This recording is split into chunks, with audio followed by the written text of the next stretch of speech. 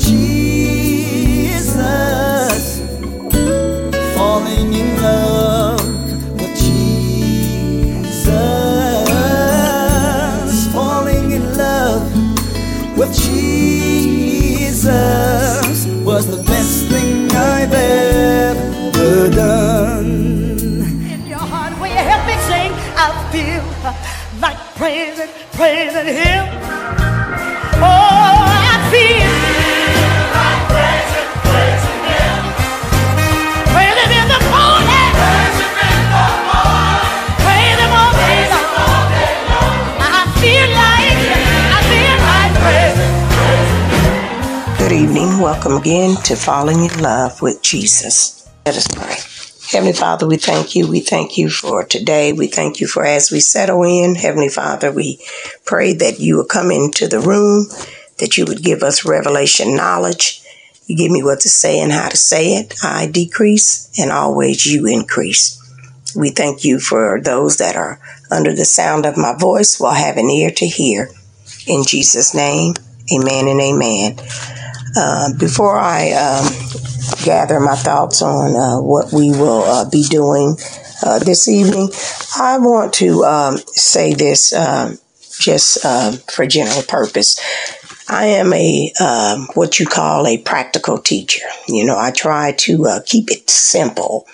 You know, God said His word is simple that a child need not err, and I try to be so practical because, you know, this is how we apply our everyday living to things that we can actually get a great sense of knowledge and wisdom and understanding, things that we just do each and every day, things that, you know, we take interest in, we live in, we able to grow and mature and things of that nature. I don't so much get into the theology of great exegesis, you know, trying to gather different words. Unless the Lord have me to do that, then I'll give you the scripture. I'll show you where it's at. And it is for all of us to eat and chew the cud ourselves and be able to go to the Lord in prayer and ask Him for those things that we have need of. I don't really get into critical interpretation, basically, is what I'm saying, and try to draw out, which would be the opposite of exegesis, it'd be eisegesis, going into my own logic, although we all have some type of discernment of what a common thing may be. We don't try to speak where the Bible do not speak. We learn how to, you know, be silent. Yes, I have theology. I've studied under theology, but I don't speak where the Bible doesn't speak, and I'm silent when it doesn't say anything. But we all have a understanding of revelation knowledge, and I believe the Lord speaks to me just as well as He speaks to others. And so sometimes we can really be intimidated if we feel that we're not deep and we're not really critiquing the word in such a way that is so high that, you know, sometimes you got to bring something down right where we live. And we are all led, if we believe, under the guidance of the Holy Spirit, who will teach us all wisdom and knowledge and understanding. And that is your right to preach the word of God and believe that whatever it is that you have need of, the Lord will reference that. And there are times where, you know, all of us may get something not quite right, but yet we know how to, walk it back and believe that, wait a minute, this word is saying this, but in the Old Testament, it meant this. That's what I'm saying. And God helps you to be enlightened of a thing when you come into the knowledge of it. We cannot know everything. Although we know some things, we can never know everything. In fact, there are some things that the Lord, He does not want us to know. And so, again, where the Bible doesn't speak, we keep silent. There are things that He withholds from us. And so, if it's not coming out of the Bible, if God didn't say it, then to me, nothing settles it. So as long as you coming out of the Holy Bible, whether it's New Testament, Old Testament, New Concordance, you have interpretations of Bibles that will help you to read and get a better understanding. That's why your tools are very important.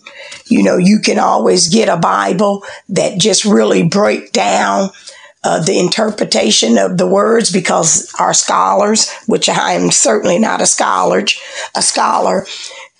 take interest in this activity of trying to give you great understanding in language, whether it's written or spoken.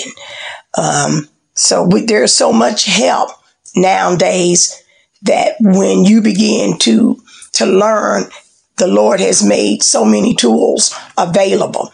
So if you are a person that picks up the simple interpretations and allow the Holy Spirit to use you to the best of your ability, then I love what this little young girl says, that'll preach. Okay.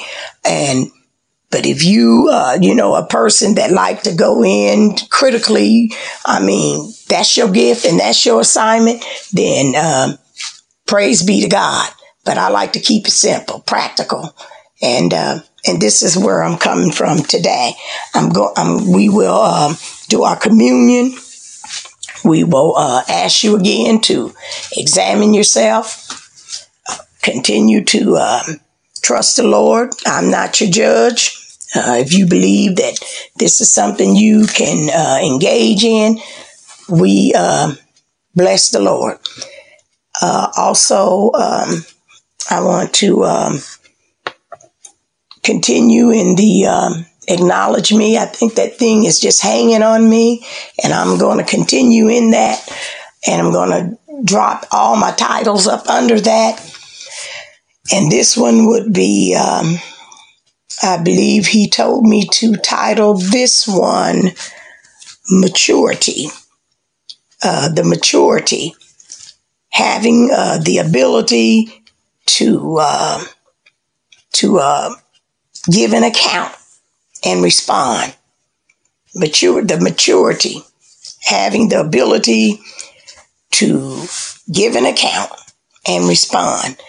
And basically what we're talking about is when God put Adam, before God put Adam in the garden, let's take it there. Before God put Adam in the garden, He told Adam, he created the garden, and before anything would grow in it, He knew that he would need someone to work that garden. And therefore He created man. And when Adam came on the scene, I'm sure after he finished Adam came on the scene, he already had a roll of cabbage, beans, tomatoes, squash, as how Shirley Caesar would say it, and told him, go to work, boy. And I could be a little humorous too. And Adam went to work. He worked by the sweat of his brow. Excuse me, I am a little bit under the weather, but there is no retirement when it comes to the Word of God. But I can just imagine, back in time, Adam really, all by himself. So I'm sure that garden wasn't so humongous that he couldn't handle it. And, I'm sure he worked hard, but it was, just him. Well, as I take thought, he did have to feed the animals because he was responsible to name them all. So I'm sure he didn't have time to sit on the dock of the bay. Okay. Okay. So anyway, we're going to be going into this a little bit further in the book of Exodus, because I want to just remind us, how it really was back then. And we practically have it good, It's not nothing near what those historian people had to deal with way back then. And because we most certainly we work hard, but there are better tools, to help us. Can you imagine pulling a rock up, a brick or a stone by a rope? And maybe somewhere they still do use ropes, but you have a choice, to go and rent the machine or what have you. But it just kind of blew my mind as I went back over it again. Every time you think something new, something else come along. And just rereading this, it just blew my mind. We're not going to get through this whole lesson because I like to talk, but it's just so many treasures that God gives you. And when when you love what you're doing, you're in your gift. And this is something that you can do, and just sometimes you don't want to put it down. So I'm just really having the time of reading this again for I don't know how many times, but it's just kind of re-enlightened me. And but anyway, we're going to be coming from the book of Exodus. We're going to be coming from the 16th chapter. And I want to talk about two places. So I'm going to take us back to the wilderness, and then after the wilderness, the promised land, which was Canaan. And as I think about that, I think about where we are now, which we know we are most certainly in the promised land.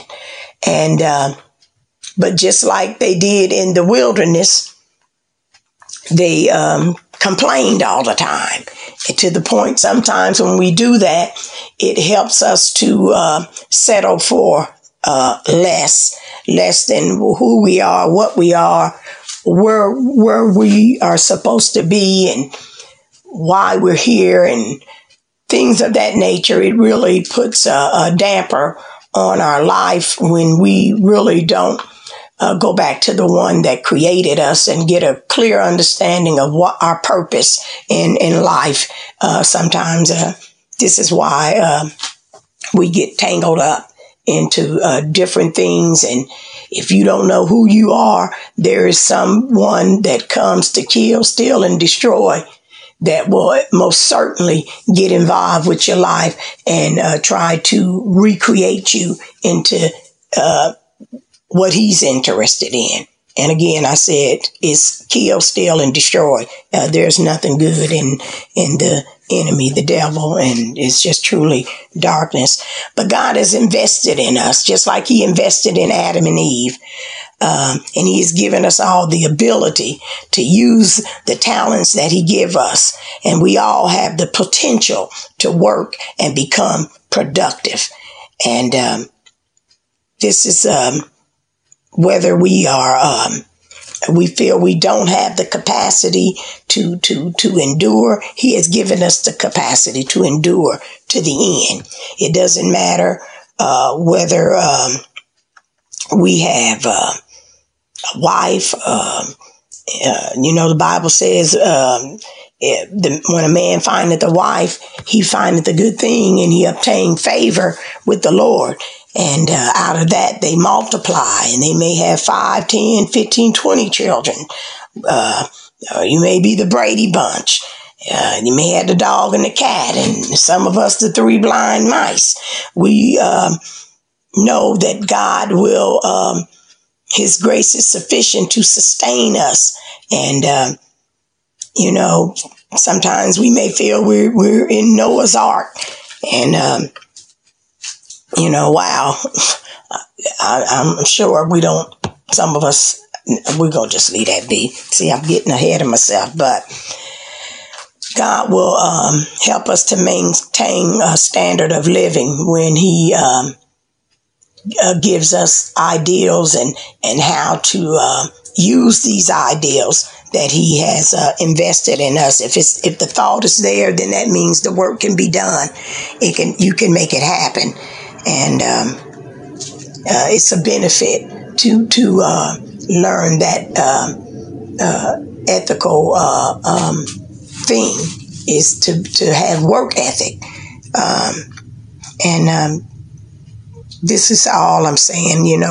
There's nothing that we can't do with the Lord's help. And a lot of times, we could sit back and allow ourselves to fall into a dump and feel sorry and feel like we're the victim. But at the end of the day, the Bible tells us in the book of Matthew, he says, "Come unto me, all ye that are heavy laden." You don't have to go to nobody but the Lord, and he will direct your path. "Come unto me, all ye that are heavy laden, and I will give you rest. Take my yoke upon you. Learn of me, for my yoke is easy, and my burdens is light." And he will most certainly teach us how to go to work. You can't be something that you do not have the authority to actually become. Sometimes we want to be this person. We want to go to Hollywood. We want to do certain things, and we find out that we just don't really take great interest in it. You cannot be anybody but yourself. And a lot of times we fall into that because we didn't spend 15 years doing something that we really didn't have that authority to do it. You got the power to want to do it, but the authority to execute it in such a way that it doesn't stress you out to the point where you go into the particular job saying, "Man, this job sucks." All I'm saying is God has put something in you, and you can pull that seed out. And sometimes you may need to tap into by asking him, "Well, why am I here?" No one can tell you that but the Lord. And if you never come into the knowledge of that, then I'm telling you, you're going to be in some situations and you may invest years and only to find out, wait a minute, this is just something else about something I need to do different. Because this thing right here, it's just not me. So let's go on into Exodus, because I could stay there, but that's all I'm saying. Okay, we're going to do 16, chapter 16, starting with the first verse. And it reads, "And they journeyed from Elim, and all the congregations of the children of Israel came to the wilderness of Sin, which is between Elim and Sinai." Ain't that something? The place is called the wilderness of Sin. And I got a thought just because that light bulb came on. The wilderness of sin. And of the 15th day of the second month after they departed from the land of Egypt, then the whole congregation of the children of Israel complained against Moses and Aaron in the wilderness. See there?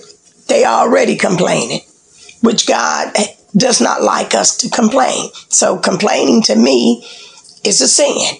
They wasn't thankful as we look back. Bringing them out of Egypt, you would think they would be like, wow, we made it out. Because that was somewhat like a wilderness too. And just to be able to escape the things that was going on back there, which was oppressing them. Sometimes we want to just complain and not realize the Lord has brought you out of this oppression, and you may not like where He's planted you, but just hang on in there. Excuse me. Hang on in there a little while.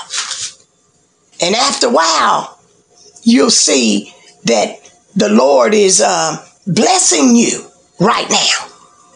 But they didn't hardly get their feet in on the ground walking before they start complaining.